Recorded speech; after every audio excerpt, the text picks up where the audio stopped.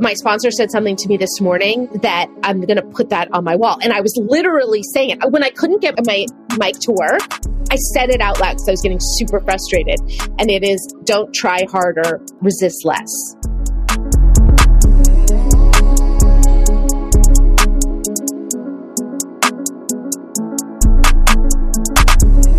All right, everybody, we are back with another episode of Comeback Stories. So today's guest is Anna David. Anna is a New York Times bestselling author of 8 books. She's been published in the New York Times, the LA Times, Vanity Fair, Playboy, Vice, Cosmo, People, Women's Health, BuzzFeed, and many, many more. And she's also been featured in numerous publications, including Forbes, Martha Stewart, Living, Entrepreneur, Women's Health, and many others. And she's appeared repeatedly on shows like Good Morning America, The Today Show, Dr. Drew, The CBS Show, The Insider, NBC, CBS, MTV, VH1, and E. That is a mouthful. She's all over the place. Anna, welcome.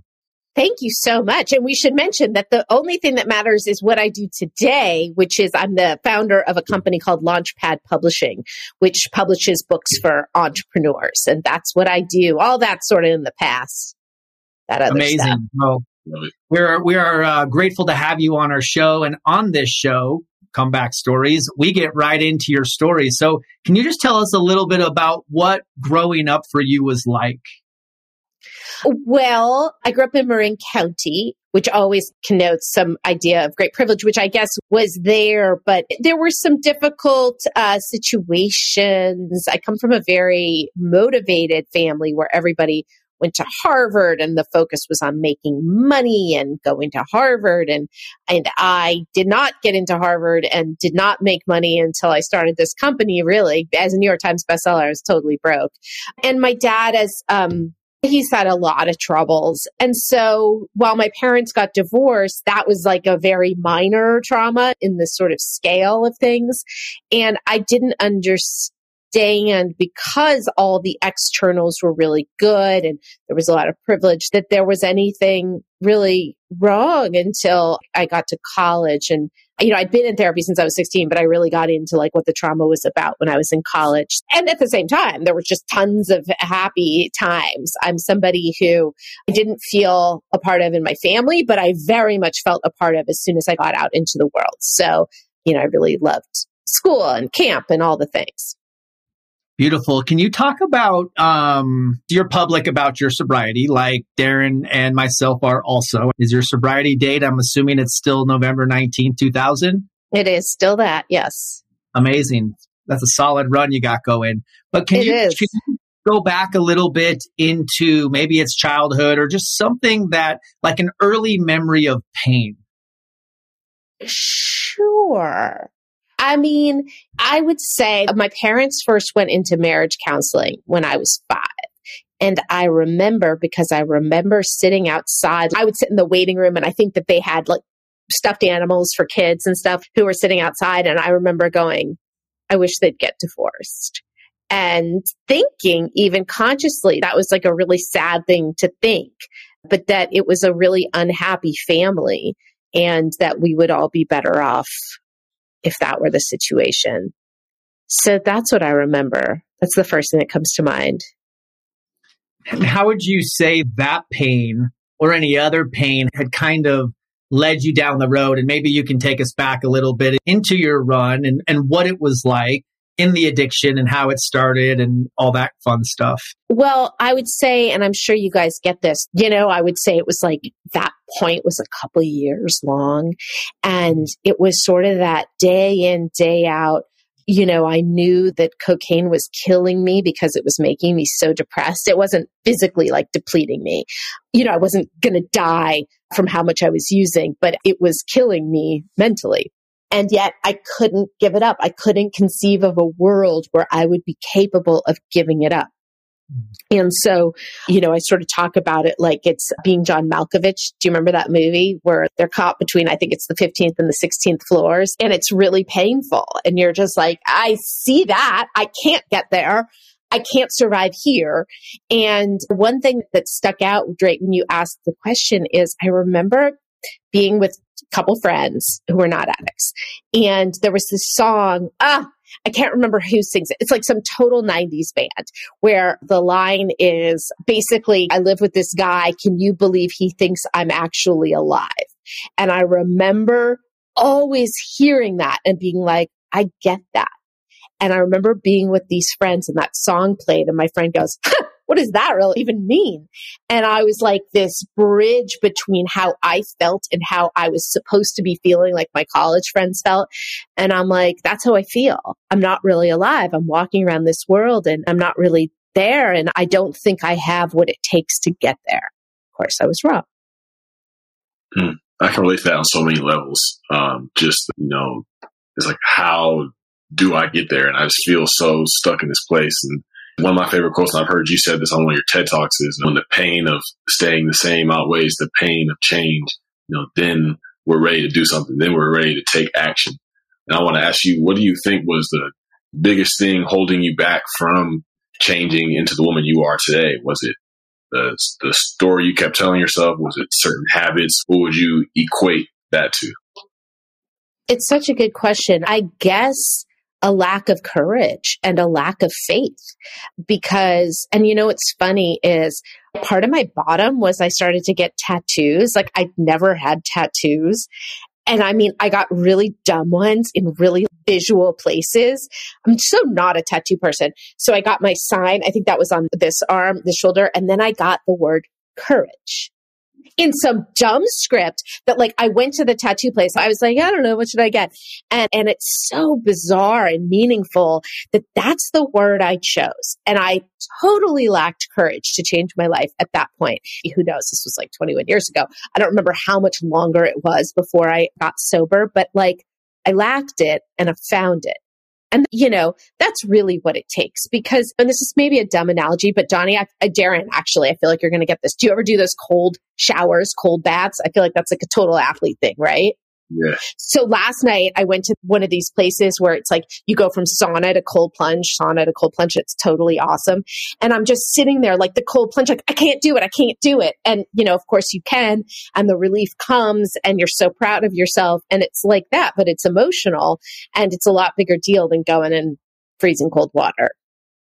Right. Oh, man. I mean, some of the things you're saying right now really I can connect with, especially the tattoo. I remember when I got the word forgiven tatted on my back. This was 2013, I want to say. And this was definitely a point in time, probably 4 years before I could actually forgive myself or actually felt forgiven by God. And so just that going in there and knowing that, but in a way that's actually speaking something into existence. Even at the time, we didn't necessarily have the courage or have that ability to forgive ourselves, but we were speaking that into existence. And there was something within us spiritually that was telling us it was possible.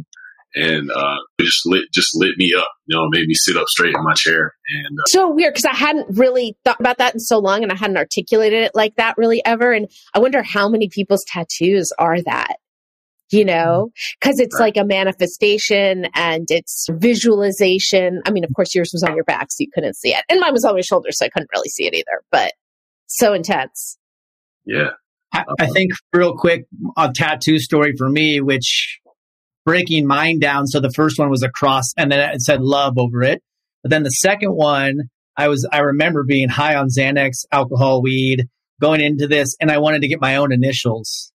And I did. I got it, right? And I thought that's what was cool. But that was selfishness and self-centeredness at its finest, like right in the middle of my addiction, actually thinking that my initials was something cool. Now it's like covered up with a Buddha's head, which feels way more appropriate than my own initials. So I just needed to chime in and share my tattoo story.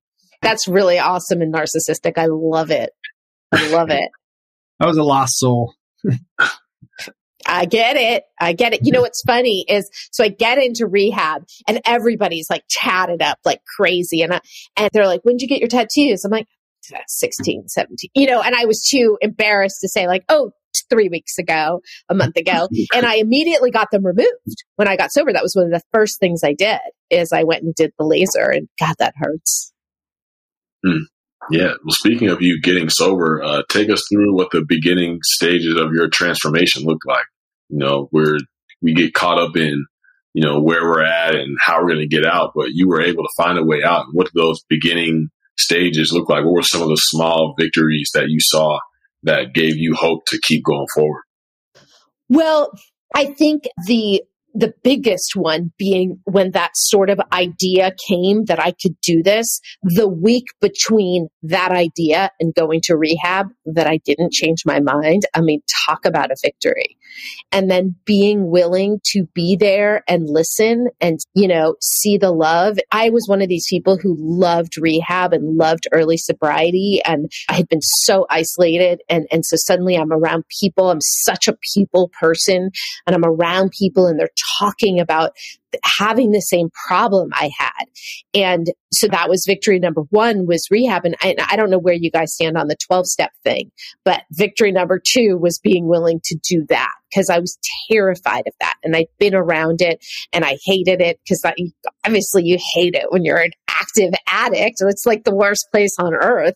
And being willing to walk in there. And then once there, I did have a slip November 19th of 2000, news number 18. So I was sober from May 2nd is when I went to rehab 2000. And then I was 6.5 months ish. And then I went out for a night. And being willing to come back the next day, that didn't feel like a big, obviously it was a big victory, but I already knew how good this sobriety thing was. But the big thing then was my willingness to make friends, because sobriety really brought me back to like kindergarten. It made everything I knew how to do feel like I didn't know how to do it anymore. And I had to do it for real. And so all those years from like the time of 16 on, when I didn't have to deal with, it's scary to make friends. It's scary to put myself out there. I didn't know.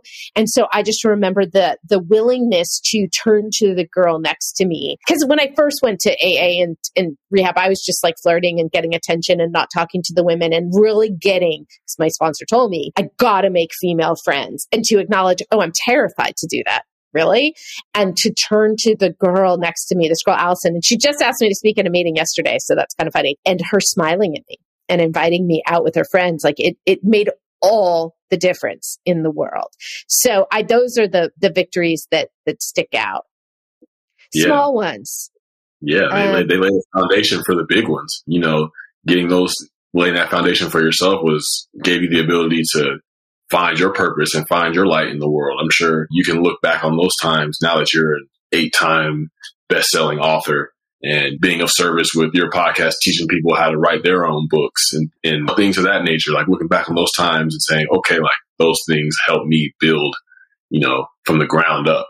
And why don't you tell us about how you got into writing and your journey through that into becoming an author, and then also wanting to teach people how to write their own books? Okay, I should clarify. One of my books, I've written 8 books, but only one was a New York Times bestseller. And people make that mistake all the time, and half the time I don't correct them because sounds better, right? But so writing is all I ever knew how to do. It's all I ever wanted to do. I majored in creative writing. I, worked at magazines for 15 years, bouncing from magazine to magazine, and then freelance writing for everywhere from the New York Times to the LA Times. You read the bio, a lot of places. And then I wrote my first book when I was about 4 years sober, and went through this maze of traditional publishing. I consecutively sold 6 books to major publisher over a 10-year period. And I wrote those, I got advances and I wrote those books. And while it was a dream come true, it was also totally heartbreaking business. And it also really broke when the economy crashed, and I was living in New York, and my advances dwindled from $50,000 to $2,000, and I couldn't make a living, and I didn't know how to do anything else. And so what I ended up doing is starting this publishing company where I have a team that writes and publishes books for entrepreneurs primarily, but we do a ton of recovery memoirs, because I sort of accidentally became this recovery advocate, because my first book was about addiction, and then I had a podcast, and then I worked at this website, The Fix, and then I started a website that I sold to The Fix. And so I was out there being this recovery advocate before people were really doing that. And so a lot of, at least half of our books are addiction and recovery memoirs. But my thing was I went through traditional publishing, and I felt so abandoned and so on my own. And so, the reason I started this company is that we can make it so that people don't feel that way. So we can bring in clients and they pay us. It's the opposite of the way traditional publishing works. They pay us. we do everything and they keep the proceeds and we just do all the heavy lifting. And it's amazing. It's amazing on two levels because it's amazing to help somebody share their story of recovery. You guys know that as well as anybody, because not only does it bring such personal freedom, but then, the people obviously that hear it and it helps. And over the years, I've had tons of people come to me and be like, listen, I used to have a recovery podcast. I listened to your podcast. I read your book. I'm sober because of it. And so for me to be able to pass that torch to other people so that people come to them. But it's also really important for business. I think that all entrepreneurs need a book and everybody's got a book in them. Not everybody should be writing that book. And so we get to use our special skills to do that for people and help them advance their careers. That's beautiful. And it sounds like what's really cool about how you've shaped your life and in a sense turned your pain into purpose, but also from a service standpoint, I'm sure you're doing plenty one-on-one stuff, working with people, helping them get sober in your sober circle, but you're also getting to serve and getting to help every single day. And I feel like that's life's great hack, right? Just be of service. If you're in a funk or in self-pity, just go help somebody. One of the mantras I tried to remind myself at night, the question of what did I do today that made me happy that wasn't about me? Like just serve, and it's, I look at the selfishness and self-centeredness in my 4-step and how it was screaming it at me. I remember doing the work and having this pounding headache because it was all just selfishness and self-centeredness. And what a blessing that the addiction, alcoholism actually streamlines us into this newfound way of life and it's freedom because it's helping others and it's getting out of our own way. Where there's a lot of other addictions out there that it's a slow death instead of this one that just moved us right into our bottoms where we could really wake up or be forced to wake up or be willing enough to. Yeah, I know. And it's like the people, I think it's harder for the high bottom people because it's not such a quick road. I've never been able to be like, I wonder if I'm not an addict because my behavior was very clear and I was doing coke every day. But I will say, yes, the service thing, I definitely could stand to be of more service. Frankly, my business is really successful. We charge a lot of money. That's not service. The service, if I do anything in my career that service is, I do have a podcast where I give out like all my best tips about writing and launching books. And I don't make any money from that. And I really do enjoy doing that. But yeah, I was just talking to my sponsor this morning about the big moment because I kind of had a rough week, was talking to my sponsee this week. I never think that's going to be the thing, but it's the thing that works. Why do you feel like that's the thing, or community or connection? I know our mutual friend Joe Polish would say the opposite of addiction is connection. He's always constantly saying that. I know it's maybe not his quote, but I've heard him say it many times. But why for you, or why do you think that is the foundation or one of the cornerstones of living a sober life? Well, I think it's human beings are meant to connect. And I think one of the tragedies of addiction and alcoholism is that it makes us isolated. Even when we're around people, we're just so in our heads and you can't connect with somebody in any kind of a real way when you're drinking or doing drugs. And so I think that we're all seeking community, and there are all these factions of recovery, and there's people who think AA is terrible, and there's people who think you have to do yoga to get sober, and there's people who think you got to go do ayahuasca or whatever it is. But the commonality is community. Everybody agrees. Nobody says it's terrible to have a community when you get sober. Nobody says that. And, because it's like, I think we're people who crave human interaction more than other people. Our need for that is greater. I mean, frankly, I think alcoholics' need for everything is greater than that's what differentiates us. That's sort of what caused the problem. But yeah, I think that that's what we're all seeking. And it's sad that it takes us getting totally isolated, or maybe it's happy that it takes us doing that to realize that how important that is. What would you think is like one of the more common misconceptions about alcoholism or addiction? Oh my God, there's just so many. I mean, that it's about how much you drink and not about your relationship with drinking. You know, I will never forget one of my early speakers I ever had talked about how her nephew went out and got wasted. And she said to him, "Oh my God, are you full of shame and remorse?" And he's like, "No, I had a great time." And she knew he was not an alcoholic at that point. There are plenty of people, I'm sure, who drink more than alcoholics, than someone who's an alcoholic. They don't have the same relationship. It doesn't cause the self-destruction, and self-destruction can look all kinds of ways. It can be entirely internal. So I think that's the main one. I think the second biggest one is that people think we have willpower. People who are sober. And to me, it has nothing to do with willpower. It has only to do with the fact that I don't want to do that. Life would be very different if I did want to drink and use it. And I understand that's not the case for everyone, that some people really do struggle with wanting that. It's not my experience. And it's not the experience of most sober people that I know. It's that, you know, really is one of those, like, I was struck sober. The desire went away and has rarely come back. It has periodically, but very rarely. And I think it's like, we're judging that we're cops, or, you know, that we're like looking and trying to like trap everybody and think that they're alcoholic and all of these things. Like, when really, I don't care. The longer I'm sober, I don't even notice. I'll be talking to somebody and they're like, "Oh, they're being weird." And someone else will mention, "Oh yeah, they're wasted." They are? How do you, really? Like, so I think those are the three main things. Great breakdown. I'm just, every time we have a guest on this podcast, I feel like there's so much wisdom taken in, and we get to learn about amazing human beings like yourself. So it just brings a lot of gratitude in for me. But what are you grateful for today? Well, on my gratitude list last night, because, you know, I occasionally do those, I have so much to be grateful for. You know, I have a wonderful relationship. I have a boyfriend of past 2.5 years, which, you know, I got to tell you, that was not something in my longest relationship before that was less than a year. It took a really long time to be able to do that.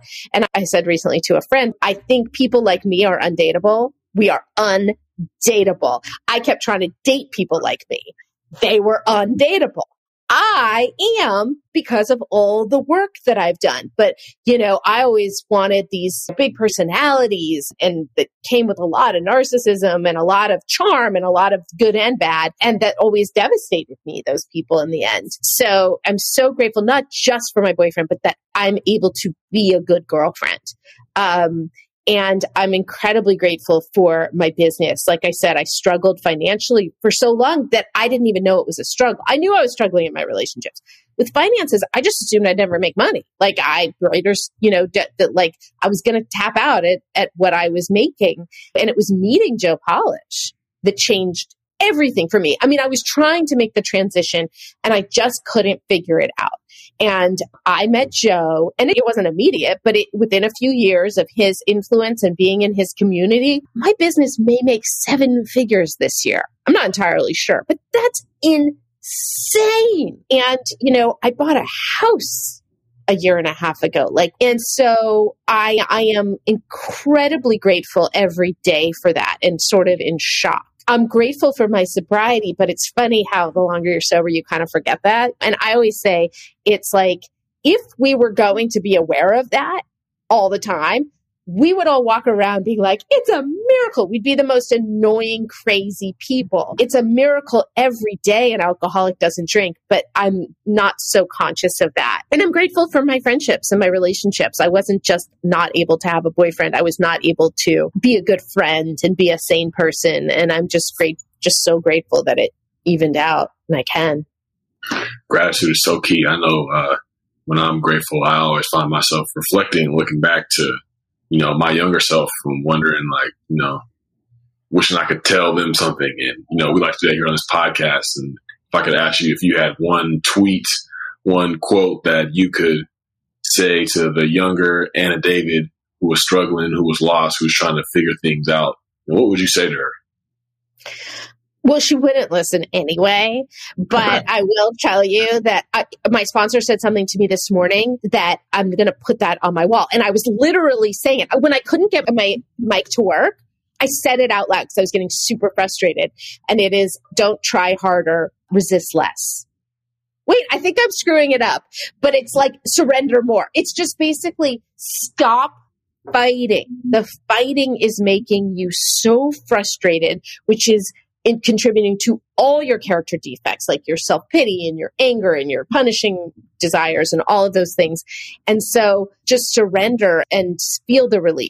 But I also have all these quotes that I love, like this Rumi quote, live life like it's rigged in your favor. That's a great one.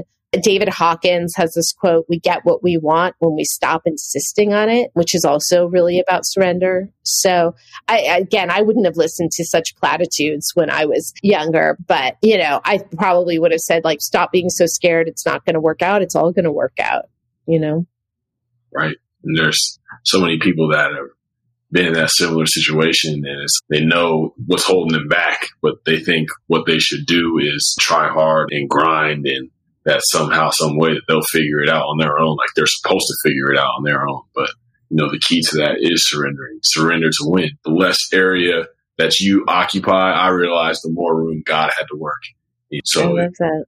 Would you have anything that you would say to somebody that is like, they know what's holding them back, but they don't know necessarily what to do next? Well, I would say that God speaks through other people. And if you're being nudged in a direction, listen to that, no matter what your preconceived notions are. Because one of the great shocks to me when I got sober was that I could feel very strongly about something and maybe the next day feel entirely different. That my feelings and my thoughts were not necessarily sane or accurate. And so even if something didn't feel possible, like getting sober, it just follow that silent nudge and just see what happens. I love your nugget on God speaks through the mouths of other people, because that is when I remember lying in treatment, trying to get sober on my own so many times, and finally just being beat down so bad, lying in bed in the middle of the day, first day in treatment. I'm saying, God, just tell me what I need to do to get it right this time. And so I just kind of waited around to hear something. And every night at 7 p.m., 2 people would come in and bring in a meeting, a 12-step meeting to the recovery center. And very first night, it was a Pills Anonymous meeting, and 2 guys came in and they started saying things like, go to meetings, get a sponsor, work the steps with that sponsor. Now, I'd been going to meetings for years before that, but never heard a thing. And so I asked for it and I heard it. And I genuinely think I could have left after day 1 and I knew what to do. Like, I had work to do and had therapy and had my own stuff I had to work on. But when you said that, it just brought me back to that yes, God speaks through the mouths of other people. And what happens if we're not present, like, life unfolds in moments, right? It's moment to moment. And if we're not present for those moments, we end up missing out on what's most valuable in our lives. And that is God speaking through the mouths of other people. If we're somewhere else, we can't hear it. It's powerful stuff. Yeah, last question for you. So we always end by giving a comeback story shout out. So who would be like that one person that maybe throughout your life that you just want to give some love to? That is a great question. And I've thought about this before. I guess my mom, who I have not consistently always given love to and struggled with in many, many ways. But that's a good example of surrender, of stopping trying to decide how I think she should behave and just accepting her as she is, because that's when you can see how much you love somebody. So let's give her a shout out. Shout out, Mom. Mom. Hey, well, we just want to thank you. I want to personally acknowledge you for how you show up in the world and carrying the message of recovery and helping others launch their own books. It's truly a blessing. And I feel like just the connection with Joe and Joe's circle, and he's connected us with so many people. In fact, your book, The Miracle Morning of Addiction Recovery, was a gift that I received from Joe. That one. So I'm just grateful to now have you in our lives and for you making the space to come on. And I will. The only thing I want to add, since this is a podcast, is I do have a podcast called Launch Your Book, which anybody who has a comeback story should be sharing their story. And it's very digestible content. It's usually just 10-minute episodes where I sort of break these things down. So people should check that out. Yeah, definitely go check out Launch Your Book. You definitely own probably one of the best book titles I've ever heard in my life. By some miracle, I made it out of there alive. And thankful that you made it out of your situation alive. Not only that, but you're out here letting your light truly shine for the world to see. So thank you for your resiliency, and thankful to you for telling your comeback story here today. We really appreciate it. Thanks, guys. I appreciate you, and I appreciate you having me on here. And we'll just end with a little accountability, saying that, Comeback Stories will be a book, and we're definitely going to need your help putting it out there. So we'll leave it at that. Yeah, I think there's so many podcasts that should be converted into books because you already got the content. Okay. Now we got the help. All right, we'll let you go. Thanks again, Anna, for jumping on with us. Thank you. Thanks, guys. I'll talk to you soon. Take care. Bye. Staying true till I'm 6 down. It might take a little bit, but every king's gonna get crowned.